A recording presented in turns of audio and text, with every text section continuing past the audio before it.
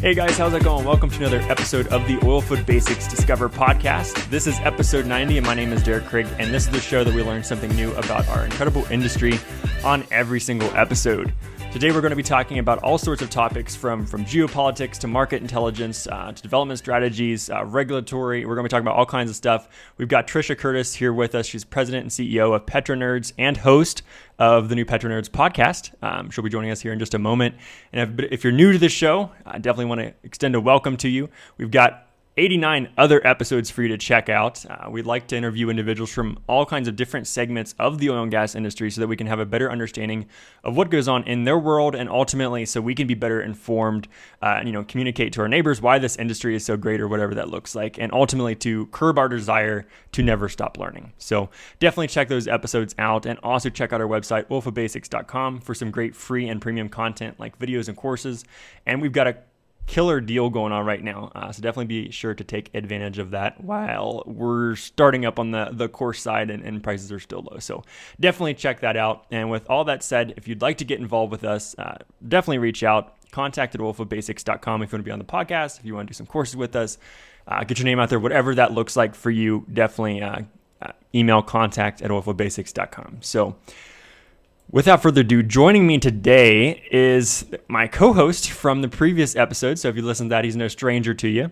He's sophomore petroleum engineering major at the Colorado School of Mines. He's going to help lead us through this conversation today. Nicholas Bryan, or Nick, how's it going, man? Man, living the dream. That's a great answer. What Dave Ramsey or something like better than I deserve, right? So that's another. That's it. Oh, yeah. Can't complain. Life's been pretty good to us. So, but how's things going with you? Anything changed at Colorado School of Mines since last recording? Any big news? No, we're just moving steadily forward. School of Mines is slowly getting back to normal. Having more and more in-person classes. Perfect. Things are looking up for us here in sunny Golden. Good deal. Yeah, weather's been perfect, so I know at least my mood's been picked up lately with the sun, the clear days, and everything. And you got some real big news too on the personal front. Internship lined out this summer. Hope you don't mind, I guess, making it public. Oh yeah. I was signed on to work with Concho down in West Texas this summer. Awesome. They went through an acquisition, and they are now part of ConocoPhillips, and ConocoPhillips was kind enough to honor those offers. So I'll be joining them in West Texas this summer. Looking forward to it. That's good news, as opposed to, I guess, probably a year or two ago, probably wouldn't have been honored. Yeah. So congrats to you there, and I'm excited for you. You'll have to keep us posted on how your summer's going. So yeah, absolutely. But anyways, without further ado, our guest today, as alluded to before, Trisha Curtis. She's a well-known industry advisor and public speaker. She's also sitting president and CEO of PetroNerds, and like I said before, now started up PetroNerds podcast under the ever-growing Digital Wildcats umbrella. So, how's it going today, Trisha? Great to have you on. It's great. How are you guys? Fantastic.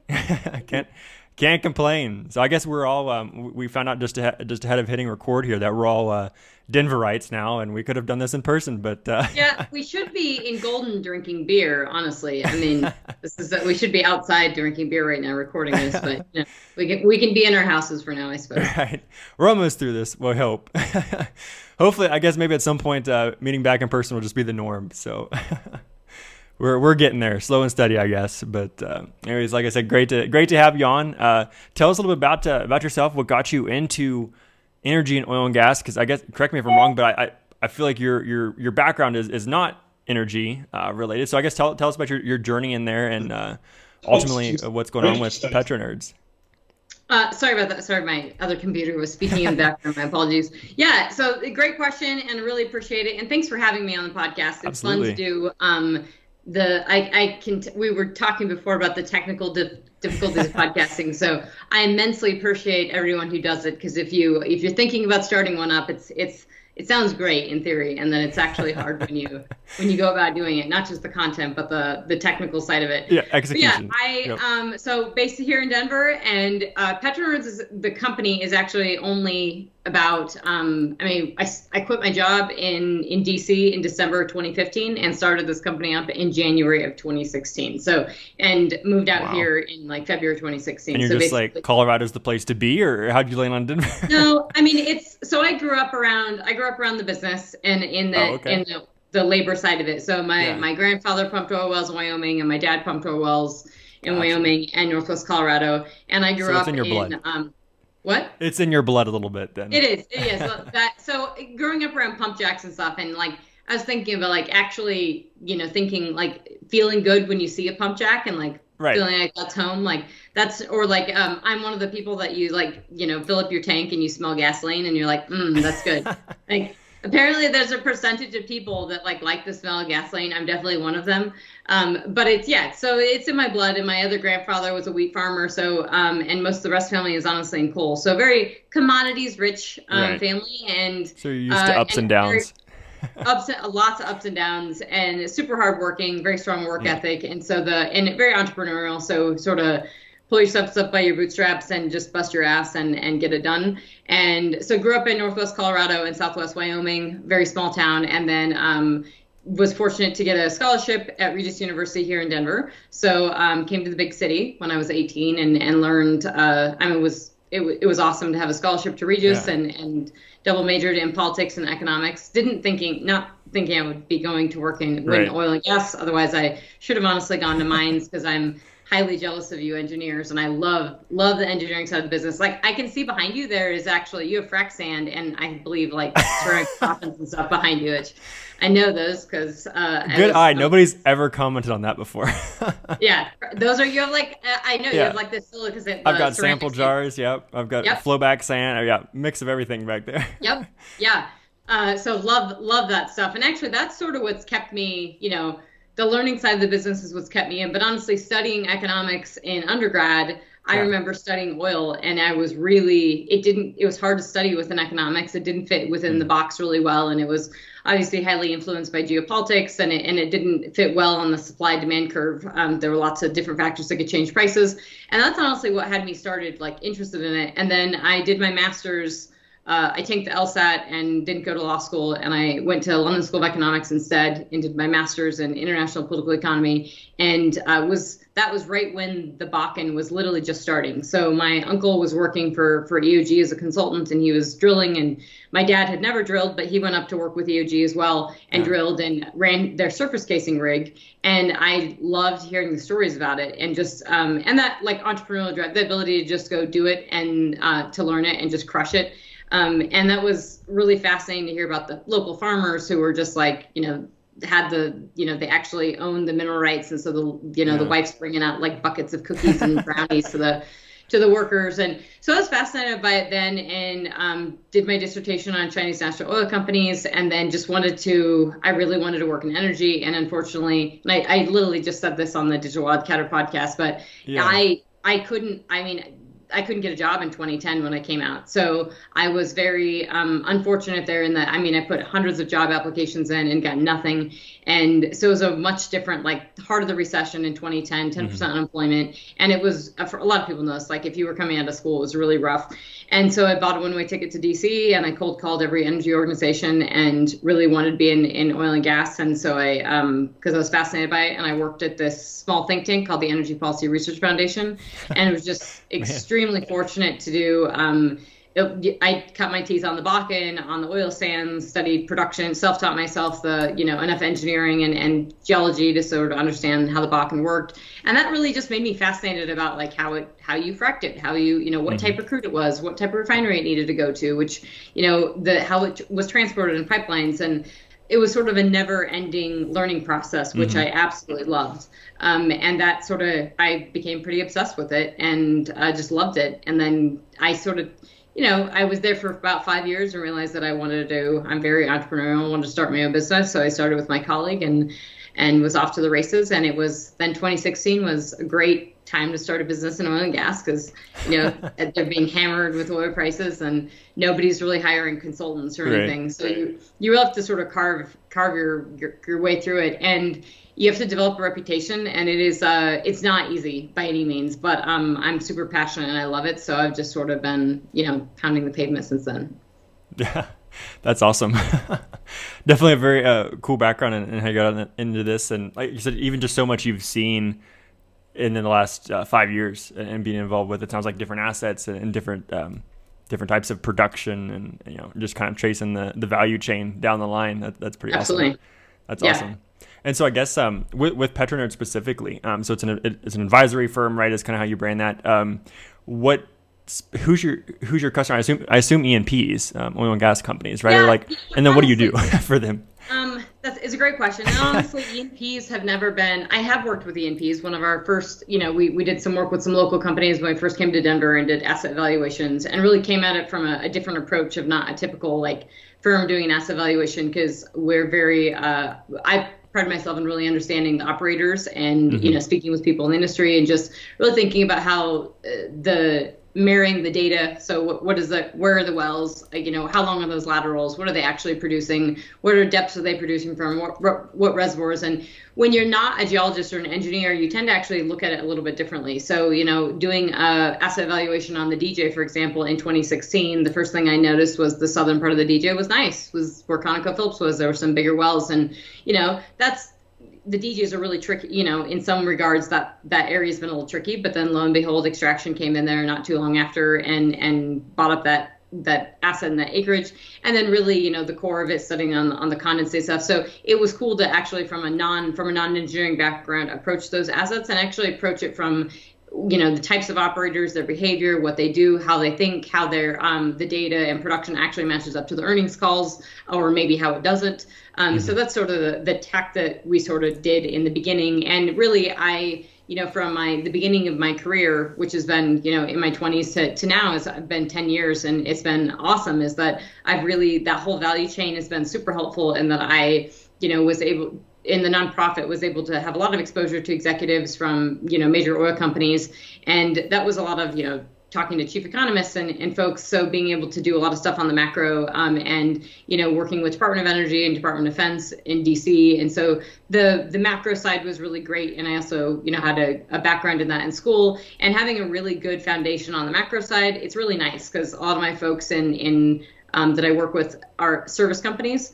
And I would say I've worked with private equity firms, I worked with service companies, I worked with operators, I worked with local governments, foreign governments, you sort of name it, I've worked with them. And it really is people who recognize that they need additional insight and help on market intelligence. So I characterize it as really granular market intelligence, but I like to work really closely with all kinds of different businesses, whether they're barely touching oil and gas or whether they're exposed to it a lot, because a lot of folks just don't realize how important it is to understand risk. And right now, understanding regulatory risk is super huge. I mean, even if you're a renewable company or you're a wind company or a solar company and you think you're going to be able to put your stuff online, you really need to make sure that the utility company that you're working with is going to have access to natural gas, and they're going to be able to take that on in whatever 5 years when you have that built. So, I mean, there's just a lot of aspects to this business that span sort of the value chain, and risk assessment is a lot of what I do. And a lot of times, almost always, no matter what you do, it comes back to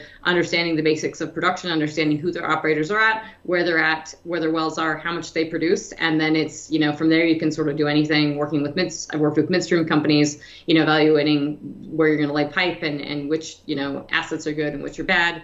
And just honestly giving my honest opinion has been, having an independent evaluation and studying it and knowing the data cold is, I think that's what's valuable for a lot of folks, and for executives and stuff to be able to just call me whenever they want to, and I pick up the phone and tell them how it is. That's basically what I do in a nutshell. Awesome. I guess we all need someone like that in our lives. Yeah, I mean, I tell a lot of people don't often hire me because they love what I say. They usually hire me because they need to hear what I say. So it's If you're looking for somebody to sugarcoat it for you, I am not the person. Well, sounds good. So definitely a lot going on in your world right now, and a lot that you're watching out for. And goodness, my head's spinning just even here listening to you talk already. So much going on for sure. I guess for those of us, so like myself, who's not as familiar with the markets overall and how they operate, what people are looking at, how it's trending, all of that. I guess what would you kind of say the climate on it is right now? How are people reacting? Where is it heading? What are the big concerns right now? I guess specifically energy, right? Oil and gas companies. But I guess just your overall quick take, kind of dumbed down to my level, I guess.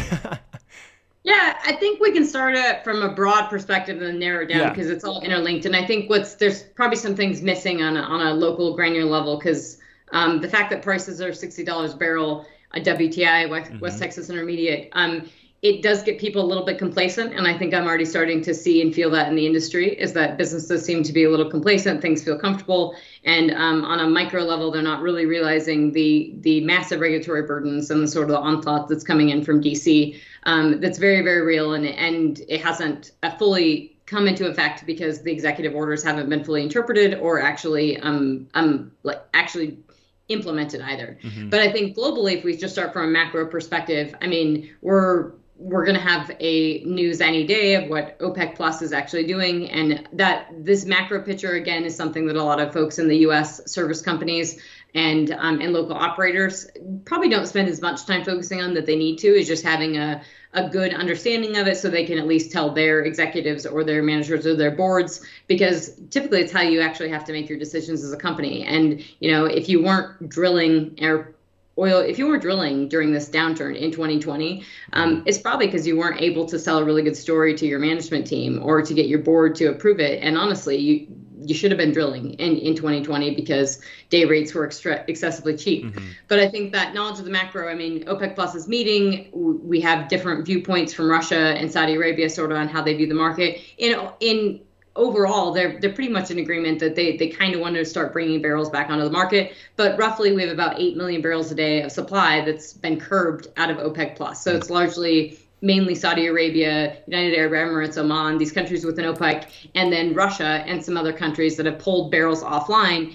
And that has allowed the market to recover considerably because we've been able to draw down global stocks. So as we had the COVID shut-ins, these economic shut-ins, the stocks of crude oil, not just here in the U.S. and Cushing, Oklahoma, but around the world, have filled up. And we've seen in the last, because of this production that's been shut in, we've been able to, in the third quarter and fourth quarter last year, we've been able to sort of draw down those stocks. And that's helped to a great degree on increasing prices, the prices that you've seen sort of coming back. And then now we're basically at a point where we're kind of at an inflection point in which, demand is looking a little better. There's obviously huge hopes on the vaccine front. We've seen the vaccine for the coronavirus be very effective in a lot of cases. We've seen cases come down. And really, it's the question of when does the average person like you and I get the vaccine, and when does the economy start fully reopening and people get back to not just get back out there, but flying. It's really, when we're thinking about oil demand, I always say very simply, it's 100.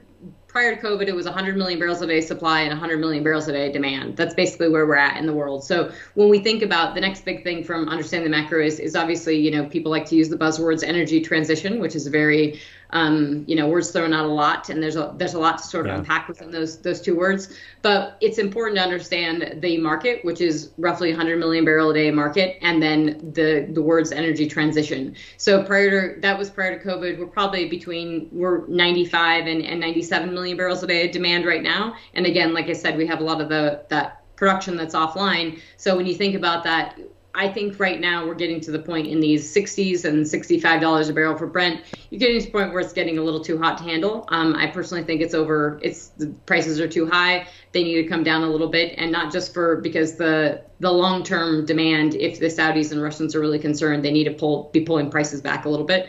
The country of India is already really concerned about prices because the higher they're going, the more pressure it is on them. So we could actually start seeing the recovery in demand be impacted if prices get too hot too quickly. And we already are seeing massive inflation. I think the stock market I'm on Twitter and LinkedIn saying this and lots of podcasts that I think there's a lot of froth on this market. I think the SPACs, or the special purpose acquisition companies, are ridiculous. I mean, everything's sort of too hot to handle right now. And oil's kind of going into that as well. And then you have this energy transition, which is, we were talking about it before, and companies were accelerating toward that. And you had the majors the foreign majors like BP, Shell, and Total, who had all heartily sort of embraced the natural gas side several years ago and had been pushing in on natural gas and slowly getting into renewables. And then 2020 was really a catalyst for, we already had investor pressure in the U.S. side for shale companies that just weren't generating enough free cash flow and generating enough really returns for these shareholders. And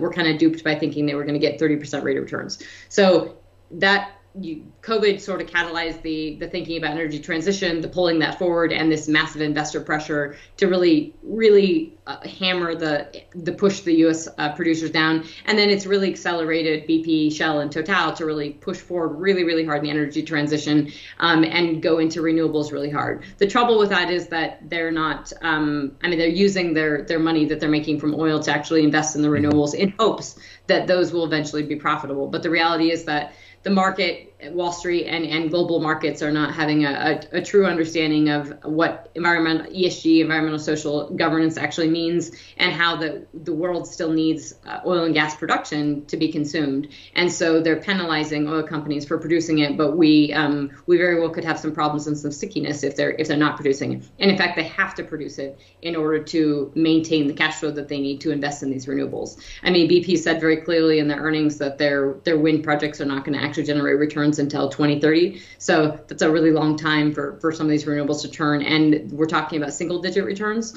So in a nutshell, that's how I sort of characterize that energy transition. I'm not ripping on renewables. I think they have a place. I just think that folks have to understand them, and definitely from a business and investment perspective. But when you sort of keep drilling down into the U.S. and how that works for companies, is that we're not seeing that nearly as loudly from the operators. I mean, Pioneer had their earnings call, EOG's had their earnings call, Diamondback, and they all talked about the ESG side to a degree, not nearly as much as we sort of obviously heard with the majors. And they're all talking about, reducing Scope 1 emissions and retooling some of their wells and what they're doing. They're not fully appreciating. They definitely didn't talk at great length or depth about, the climate change executive order from the administration. And, they've sort of dodged, I think, a little bit on the federal lands issue. So I don't think that's being understood on a great level, on a super detail. And that's probably because they don't know a lot right now. It hasn't been fully implemented. But I think it's going to continue to cause a lot of consternation. And I think it's something that the industry is really not appreciating and kind of avoiding at the moment. So that's sort of, if you want to keep going down on the micro, we can. I'm sort of taking you back to the U.S. and the major issues. Is that helpful at all? Yeah, for sure. That definitely helped to place it. Yeah, Tricia, I got a question for you. What would be your advice to U.S. shale right now? I think a lot of us are kind of thinking that $60 is a little bit of a pipe dream. From our perspective, hiring hasn't really increased. We don't see a lot of evidence of increasing activity at this kind of new price bracket that we found ourselves in recently. Maybe do you think that that's kind of reticence on the part of U.S. shale to pick back up activity, knowing that things are going to go back down a little bit? And, can you speak to that? And can you, if you were, in a room full of shale players, what would you advise them to do? Yeah, that's an excellent question. I think, the fact that you have an internship with ConocoPhillips is awesome, by the way, and that they were that. Frankly, I'm a little shocked that they did, because so you're very fortunate. If I was to advise a bunch of shale players, and particularly executives and management teams, is that I think what they're doing right now is being extremely cautious. I don't think they think $60 is a pipe dream, but I think that we have to appreciate it. We have to appreciate how unprecedented, as we know, how when we saw oil prices go negative in April. We're all watching the ticker and we're watching it drop, and technically it wasn't even supposed to go negative, but the CME group changed the rules the weekend before. But that depth and that correction, it literally wrenched and hurt people so much in terms of mentally how they were thinking about the business. And that compounded with that intense investor pressure, and then think of all the ESG pressure, all the energy transition pressure now. It's really compounded to put so much weight on the U.S. shale sector that honestly don't think they truly know what to do right now. So they're sort of giving these very cautious outlooks, saying we're not really growing, and what you hear in all the earnings calls is, hey, we're going to, every dollar we get back, we're returning to shareholders. And they keep getting the questions, you're not going to increase production? And they're like, nope, we're not going to increase production. I think, interestingly, EOG, and I happen to, I'm not just talking the book, but they happen to stand out in that, they still talk about, they're exploring, they're going to grab up acreage, they can grow 8 to 10% at $50 oil, and it is advantageous. And honestly, I think it's important to listen to companies like them and listen to companies like Chevron, because they admit that they're an oil company and that they produce oil for a living, and that's what's going to give them cash flow, and that they're going to invest in that. And I think that's really important to understand, is that these companies have to be careful of getting in the crosshairs of how investors view them. They need to be very good at what they do, and they certainly need to be environmental stewards, and they need to, make sure they've got all the best valves and hatches, and they've got their methane emissions down, and they're doing all that. And at companies like Diamondback said that they're investing in all that. They are, and this industry is exceptionally innovative. You put a challenge to it, it's going to do it. And I think the shale sector will absolutely rise above this.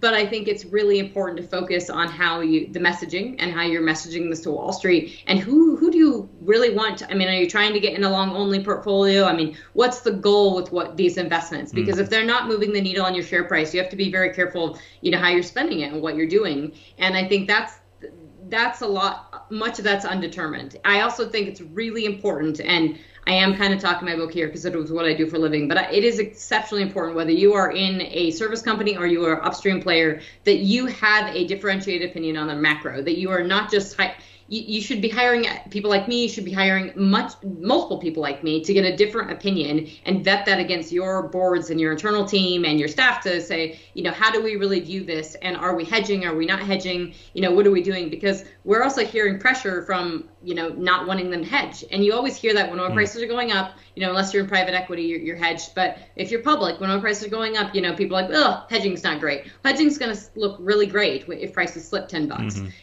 So it's just, and it's harder to hedge now that we're sort of backwardated and your forward curve is a little messy, but it's just important, to be thinking about that, and not just think about it, is that you have answers when you get a hard question on your earnings call or something, or not even if you're private, is that you have answers to your board and your investors and people of how you view the macro and why you're investing. And if you don't have that view of, where the world is sort of at and what you're doing, that's why I think it's really hard for me, is that in 2020, there was a massive amount of opportunity, not necessarily on the acquisition front because the bid-ask spread was still pretty wide, but I think in terms of, if you were in the oil business and you were going to drill and produce oil a year from then, why weren't you drilling? Your day rates were exceptionally cheap, and it was typically probably because you were afraid, or you couldn't convince your board, you couldn't convince management team or whatever. But there was really no reason to not drill and at least drill a duck, at the very least. But you could have actually drilled and completed wells at rock bottom prices and then brought that production on to $60 oil.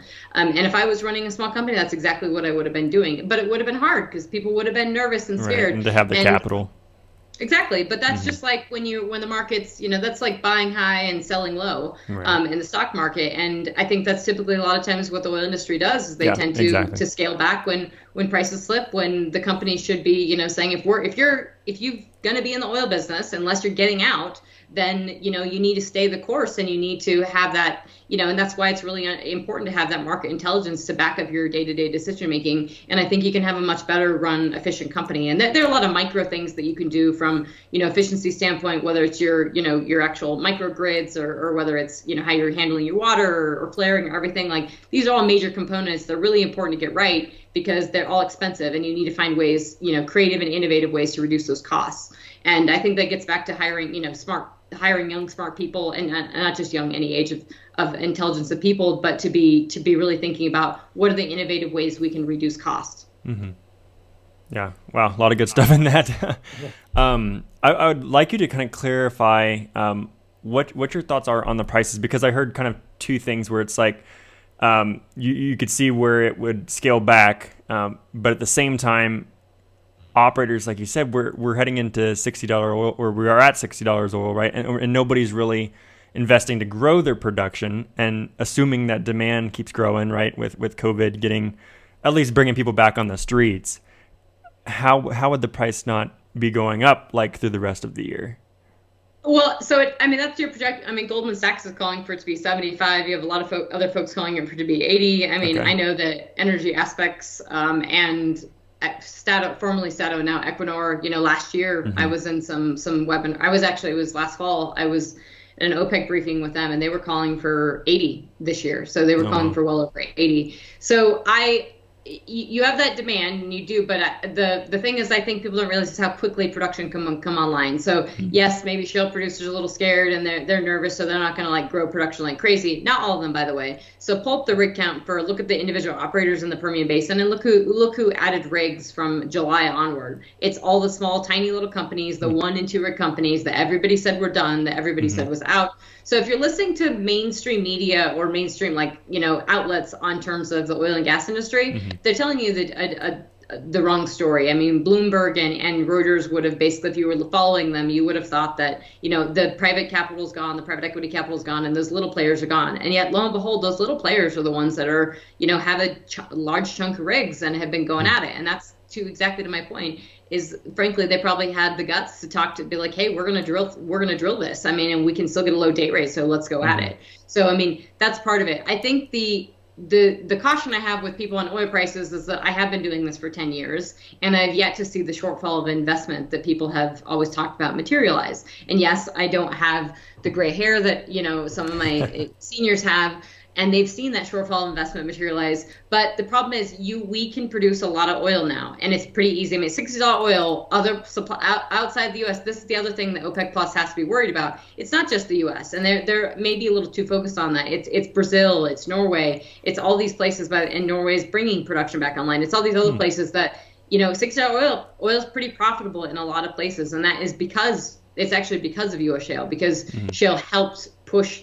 drive everybody to these lower break evens and helped, morph the entire global oil market and turned it on its head. And now everybody can't, lots of industries that weren't shorter cycle in nature are, and they focus that way. And we do have unconventionals coming up in the Middle East. So I just think there's a lot of production around the world that can be easily produced at $60 oil. And we're sort of living with OPEC sort of maintaining those curbs, and we have to realize that Iran's wanting to bring 2 million barrels a day back online. We still don't know where the administration is on sanctions with Iran. It seemed like they were going to be a little bit looser, so we were sort of expecting that those barrels to come back.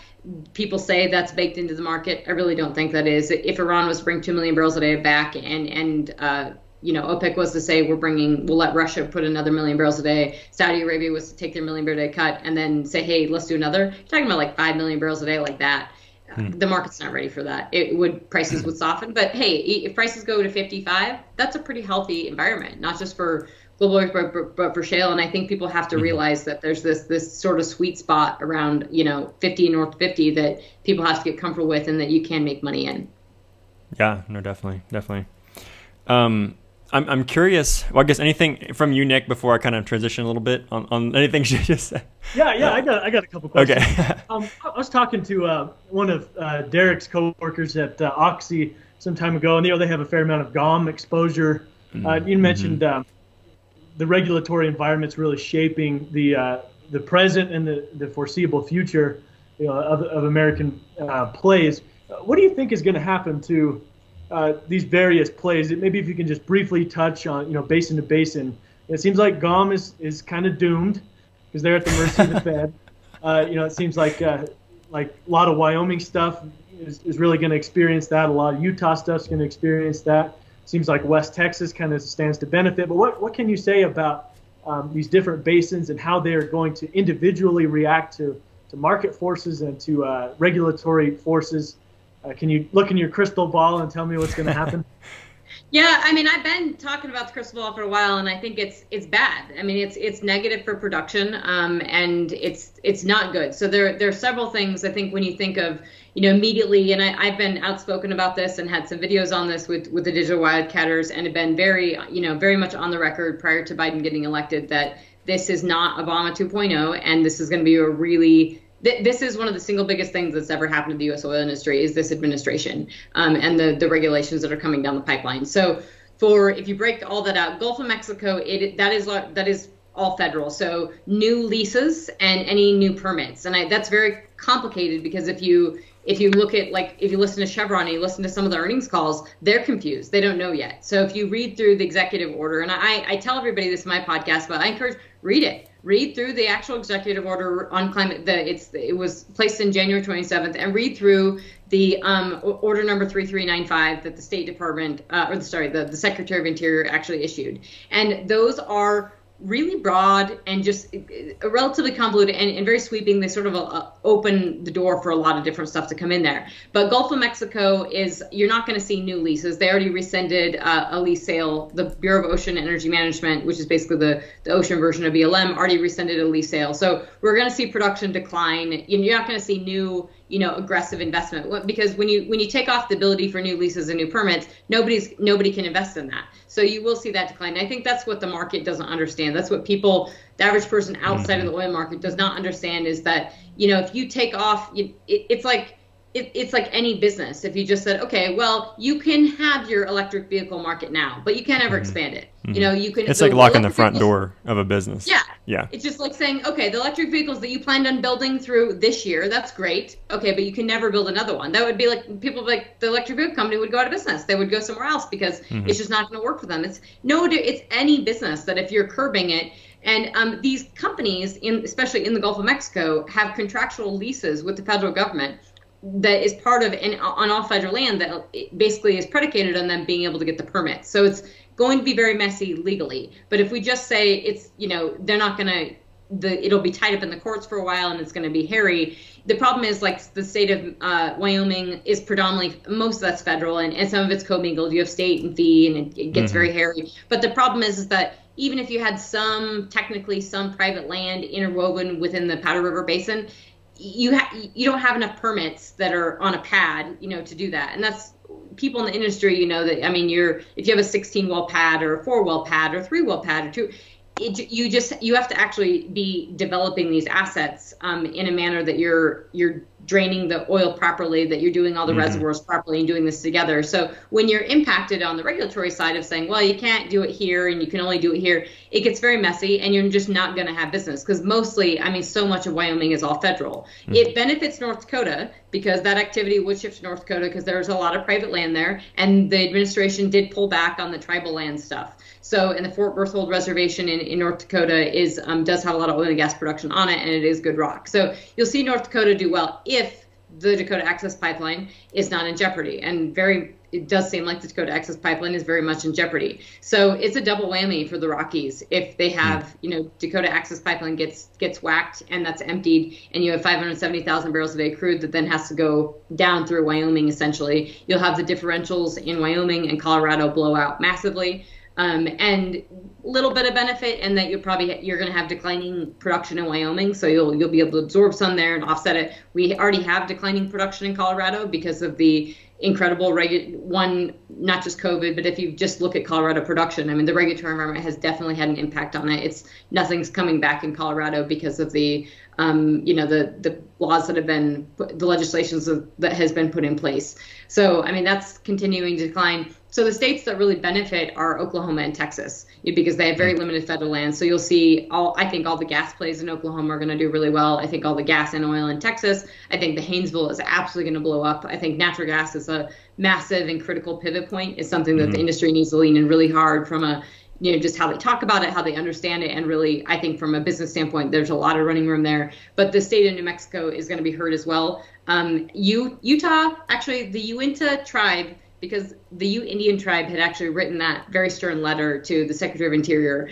And it was amazing because they're just ripping on them for taking away their sovereignty. But they have 1/3 of the mineral rights in the Uinta Basin. So the Uinta Basin has declined, and it's from 80,000 barrels a day to like 65,000 barrels a day production. But it's a meaningful contribution to their economic well-being. So there was a reason why they did that letter, and I think that the Uinta Basin, because of that, could actually prosper. And they're actually I believe they're trying to put in a big rail terminal to take this is light sweet, but it's waxy crude to actually move it. So I think in pockets that if you're really studying this on a micro level, there are areas where you could invest and you could actually do well, because certain places are going to do well because you may have some stranded assets and you could do different things with it. New Mexico is in a really, really rough spot. I've said this in my podcast. I've broken down the permits. If you're a service company, this is stuff you need to know cold. You need to be studying it. You need to have the data in hand. You have about 3,500 permits in the Permian Basin, the southern part of New Mexico, and that's all the permits you're going to get. You're not going to, I don't think for the next 4 years you're going to get any more new permits, and a lot of those permits just aren't going to be. Those wells aren't going to be drilled and completed because they're not so many companies just not fully permitted. We have a lot of companies here in Colorado that have New Mexico assets that are just small companies that, if you've got 20 permits, unless that's a 20 well pad, you're not going to drill all of those. It just doesn't actually make sense. These are stacked reservoirs, some of the best rock in the entire world. This is stacked pay. You have to drill and complete it together to really prevent, having drainage issues. It's not like you can just do one reservoir and come back 10 years later, 5 years later and do the rest. You can't even really come back 2 years later and do the rest. So it's extremely cumbersome, burdensome, and that production will decline. That being said, Texas is going to get they're just going to get the revenue and the activity and everything. And the state of New Mexico has also written to the Secretary of Interior and told them that because they're being unfairly impacted because they have federal land and they're seeing the rigs move across the border, and that's impacting their revenue. So this stuff is playing out now. And that's where I say I feel like the industry, at least in the earnings calls, don't sound like they're taking it as seriously as they should. And I do think should be more vocal and should be talking to the public about this, because it is going to impact, local environments. It's going to impact state coffers, and it's certainly going to impact jobs and energy prices. Where do you place Appalachia? Because you talked about Haynesville blowing up. Yep. So Appalachia it's okay on a federal land thing, but I think that the way the legislation and stuff is going to be really sort of written is I do think you're going to be going after really hard on methane emissions. And there's, again, the industry needs to work on that stuff, but Appalachia is kind of screwed because they've got a couple BCF a day left of pipeline capacity. We're never going to build a new pipeline, certainly not in the next 4 years. The building of a new pipeline in any small or big is really, really difficult if we're looking, especially, if they emptied the Dakota Access Pipeline, the legal precedent is just going to be huge to go after other pipelines. So the Appalachia, the Marcellus, is really in a tricky position in that it just can't grow. And so the same thing I'm explaining for the Gulf of Mexico and New Mexico is it's really hard to do business or bank on that. I think the EQT and the Rice brothers are doing great things, and I'm sure they're trying to navigate this. But it would suck to be there and realize I can't really, how far can I grow this? Now, that being said, there's going to be a lot of companies have sort of sold out and pulled out of the Marcellus because it just wasn't working for them. And it's given opportunity for a lot of other companies to sort of do well with it. But this is gas. It's a smaller molecule. You can pump a crap ton of, that. Hopefully you have some 100 mesh behind your head there on that shelf. I believe I do. But you can pump a ton of that, and you do really well with it. These are monster wells, but I think that's the problem is you just can't grow it because you won't have, you're not going to have that continual takeaway capacity. And takeaway capacity is so important to have that redundancy so that you don't have, big blowouts and differentials, and that you can do business. And, that's where things, if the Appalachia declines, that's where it could really impact, or you can't build out the pipelines and you can't get to the East Coast. That's where we can really start impacting on energy prices and the ability to actually bring on renewables on the East Coast, because they won't have ample access to natural gas. And so you'll see, I think that's where Haynesville does really well, is because you'll see, I think you're going to see foreign companies maybe want to enter. Actually, you're going to see Asian countries and Asian companies very interested in making sure they can secure that gas at low prices. And if I was an Asian country or Asian interest, I would be actually wanting to go all the way to the wellhead right now in the Haynesville and control my own destiny, and then get that through Cheniere or another Artillerian or something, and make sure that I have controlled that and I have access to that.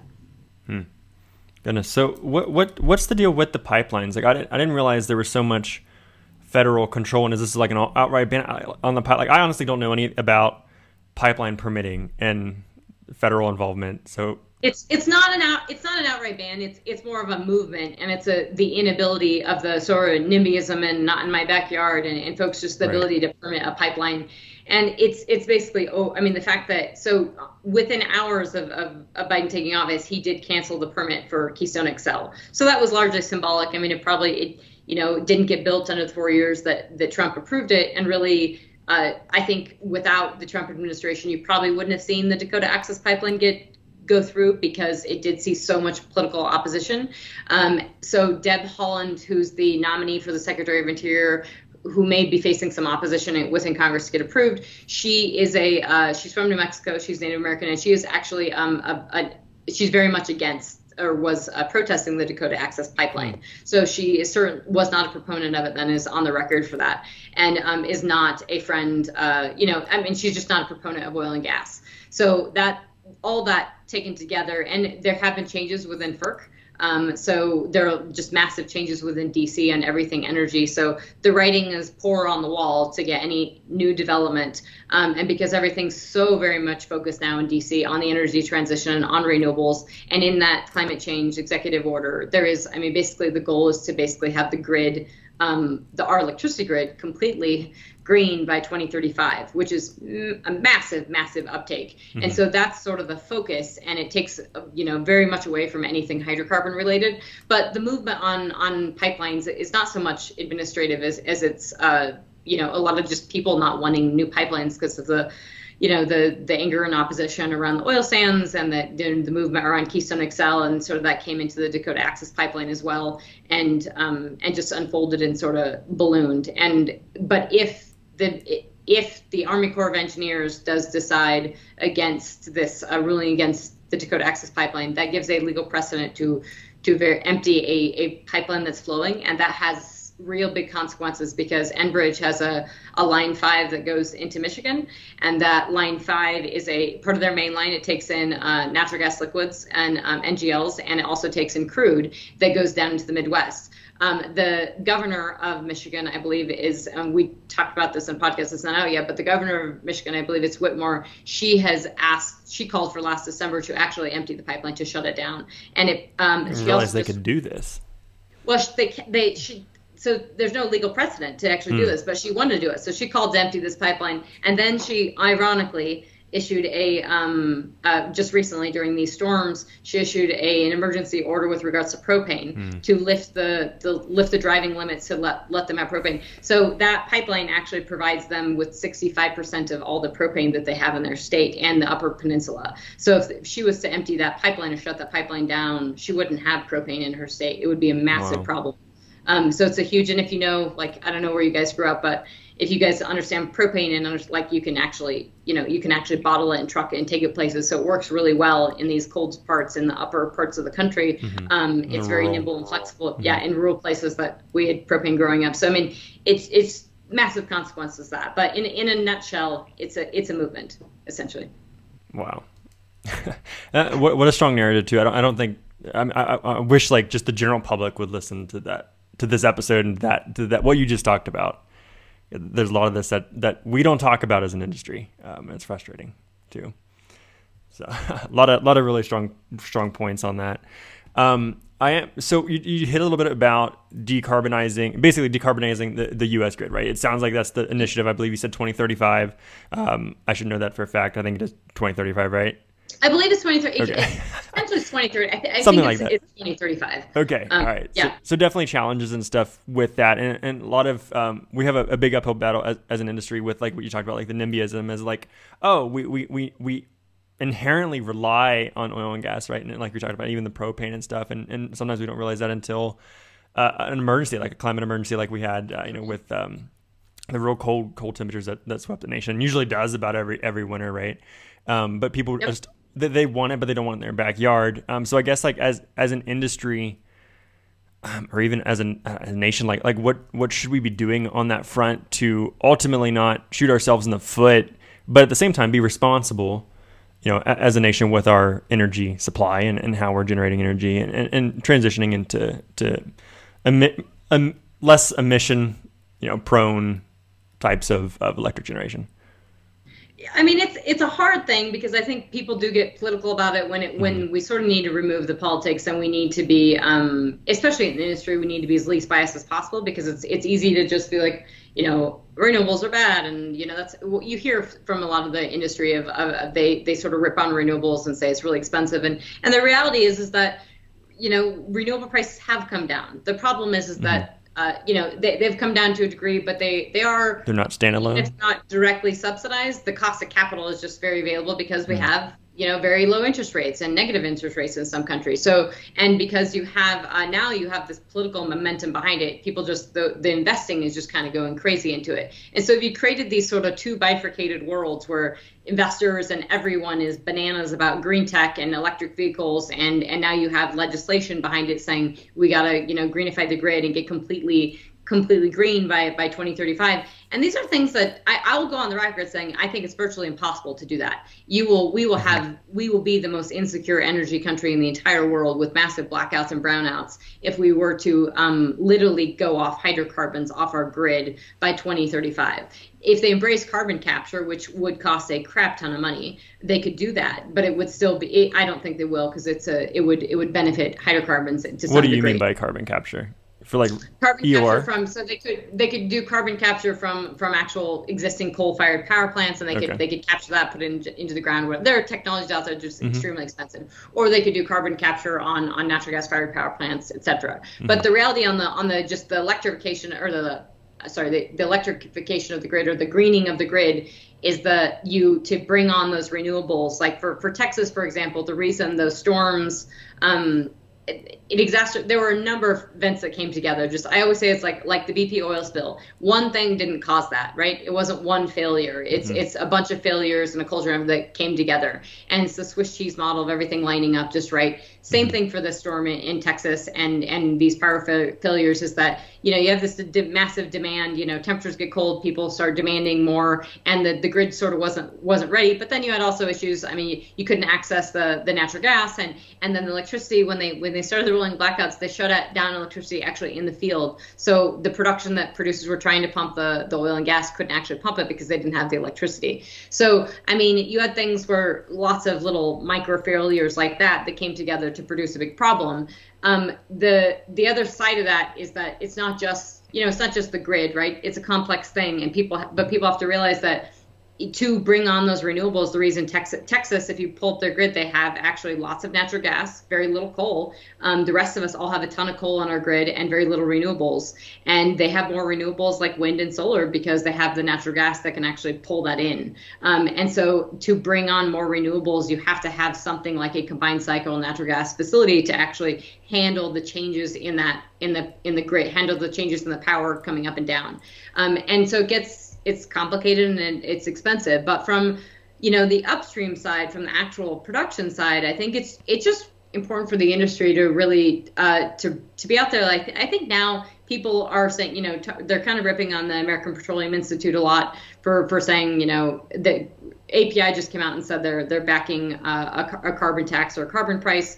And they're sort of embracing this to sort of move forward. But I think, you have the big companies that talk for the industry, and it's no longer the big companies didn't create the shale revolution. It's the small companies, it's the engineers like yourselves that did it. And I think it's those voices and it's those smaller companies that need to get out there and say, like, this is the jobs being impacted. This is what we're doing.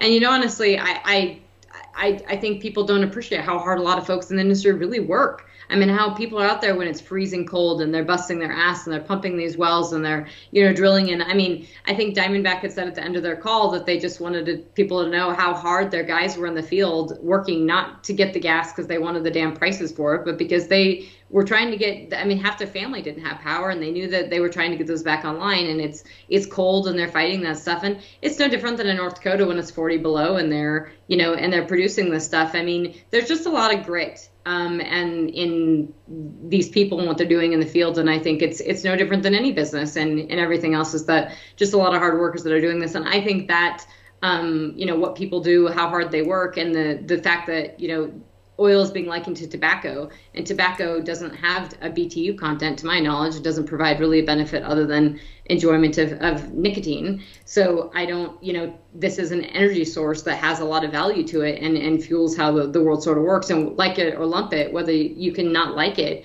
but it is necessary and will be necessary for a long time. And transitioning away from it, you can dent it, but it's just going to be very difficult. And it's just appreciating, understanding how that works, and not, and being reasonable about it. But energy is an extremely important and very, very controversial thing in the world right now. Yeah, no, definitely. Well said there too. So I know it's your job, and ultimately as advising companies on all of these topics. But when you talk about Iran, sanctions, OPEC, regulatory, and all these investor calls, right, and now API, like, I don't know, how do you keep up to date with all of this? It's a lot. I study a lot. I'm very fortunate. I don't really have a life, so that's part of it. And I genuinely love it. But it's something that if you really want to be to differentiate. And some people a lot of times ask me, like, who are my competitors, and I would say honestly, I don't give a shit who my competitors are, because I'm going to probably outwork and outstudy everyone in the room. And it's not because I am smarter. It has nothing to do with being smarter. It has a lot to do with just working a lot harder and studying. And you really do have to keep up with this stuff. So it's hard. Like, fortunately, the work that I sort of do, some of it's very in the weeds, and I'll spend a month, or I'll spend a couple weeks crashing on, Permian stuff, and then I have to get out of that, and then I got to go focus on the macro and study everything going on in China and India. And so I'm very blessed in the type that of the couple unique clients that I'm doing, I'm forced to do that. But it's also just like it's studying everything, and I stay up late and I watch Bloomberg and usually watch the Asian Open and the Middle East Open and try to do a lot of dot connecting. And like I said, I'm really passionate and I love it. And the more you study it, the more you sort of want to get into it. Yeah. But you have to be kind of wired in a certain way to, both run your own business and take on that risk and everything. So that has a lot to do with it. I mean, when you're sort of wired that way and you can, you take that risk on and I, have you got to live, eat, and breathe it. And I guess the studying my ass off is the answer to that question, how you keep up with it. Sounds like, and I assume this is the premise of your podcast now too, right? To kind of brain dump all of this, every week or whatever you go to. Yeah, it's actually nice. I was telling Ethan, it's like my co-host, who works at East Daily and does the midstream stuff. And I tell him economics is like a language, you have to speak it and talk it out, or you just can't, you got to get it out. And so I mean, I hang out with my German Shepherd's been very silent during this podcast, but it's me and the German Shepherd and, and studying and everything. And so, yes, it's getting it out is very helpful. And it's really nice to people to be really honest. I mean, the reason how people hire me is usually seeing me speak and understanding that they, I might have something that they are interested in or could be helpful with them. And that's what I love to do. I love helping businesses and companies, helping them succeed and understand, and whether they're renewable companies or whether they are private equity, or it doesn't matter what you're in. It's that energy is pretty critical and important, as I've said, and it's extremely complex. And it's helpful to have another set of eyeballs or even somebody just to sort of argue and spitball with. Yeah, for sure. I'm even though I guess I have a podcast, I'm not a huge podcast listener, but I'm definitely going to have to get on the bandwagon and listen to your episodes. Yeah, This has been really good and refreshing. I appreciate all your information here today. I'll turn it over to Nick. Any final questions he has to kind of wrap this up, and then we'll go on from there. Yeah, I just have one little question. I always like to ask this if I ever find myself in a position to be able to do so. But what kind of advice do you have for young folks like myself that are just getting into the industry? What do you think we should do to prepare ourselves to get into this rather tumultuous industry? I mean, yeah, you're walking into volatility, but you've been walking into, everyone in the past 10 years has been walking into a volatile market. So I think it's that preparing yourself for loving, understanding whether or not you're in it or you're not in it. There's one thing. So if you don't love it, and a lot of folks have tried to get out and work in renewables because that's where they see it going. So I mean, appreciating how the market is and how you're going to have to work really hard and you are going to have to differentiate from your peers, and that this is not, you're just not going to be able to skate by and have a cushy, company job because I had a job. I worked part-time for an oil company here in town while I was running my business, and I had that job for a year and lost it. And that was game changing for me because there's the job security behind it really, isn't there. So I think the working really hard and whether or not you're sort of innovating within your company. So to sort of, as my friend Robert Norton calls it, you have the entrepreneurial within your company or the entrepreneurial, if you get excited and you learn something and you want to take that out, you can totally do that. It just is appreciating the depth and work you have to do and the commitment. So to entrepreneur, it sounds really cool and sexy and exciting. It's ridiculously hard and scary half the time. And that's typically what propels you forward. But I think my advice to anyone sort of just getting in the industry now is study it, know what your company does, know where your assets are at, and rise up with it. Because I can't tell you how many times I know people in the company that really know nothing about what the company is doing. They know what they're doing and their single focus of what they're doing, but they have no idea where it fits into what their assets look like. They've never listened to the earnings call. I mean, the earnings call is, you can know everything about your company and you can sure as hell impress your boss, to know that stuff. And I think that the younger generation really has to take the torch of saying, we're going to sort of lead this and take this forward. And that's just you're going to have to work hard and be creative. And that's not a bad thing. You guys are all capable of that. But it is definitely not going to be easy. And don't expect $60 oil to be here forever. Great. Good answer. Thank you. Yeah. Sorry. That was kind of negative, so I apologize. Debbie Downer over here. That's your new nickname. Very, very sobering episode. I really appreciate having you on and for you accepting the invitation to be on the show here. I look forward to following you on your podcast and wish you luck there. And again, thank you so much for sharing your perspective. And Nick, thanks again for being a great co-host. Look forward to future episodes with you also. So thank you both for being on. I really appreciate it. Thank you. You guys have been awesome. The questions have been really good. And yes, I apologize for being the Debbie Downer. Tell people what we need to hear. That's how it is.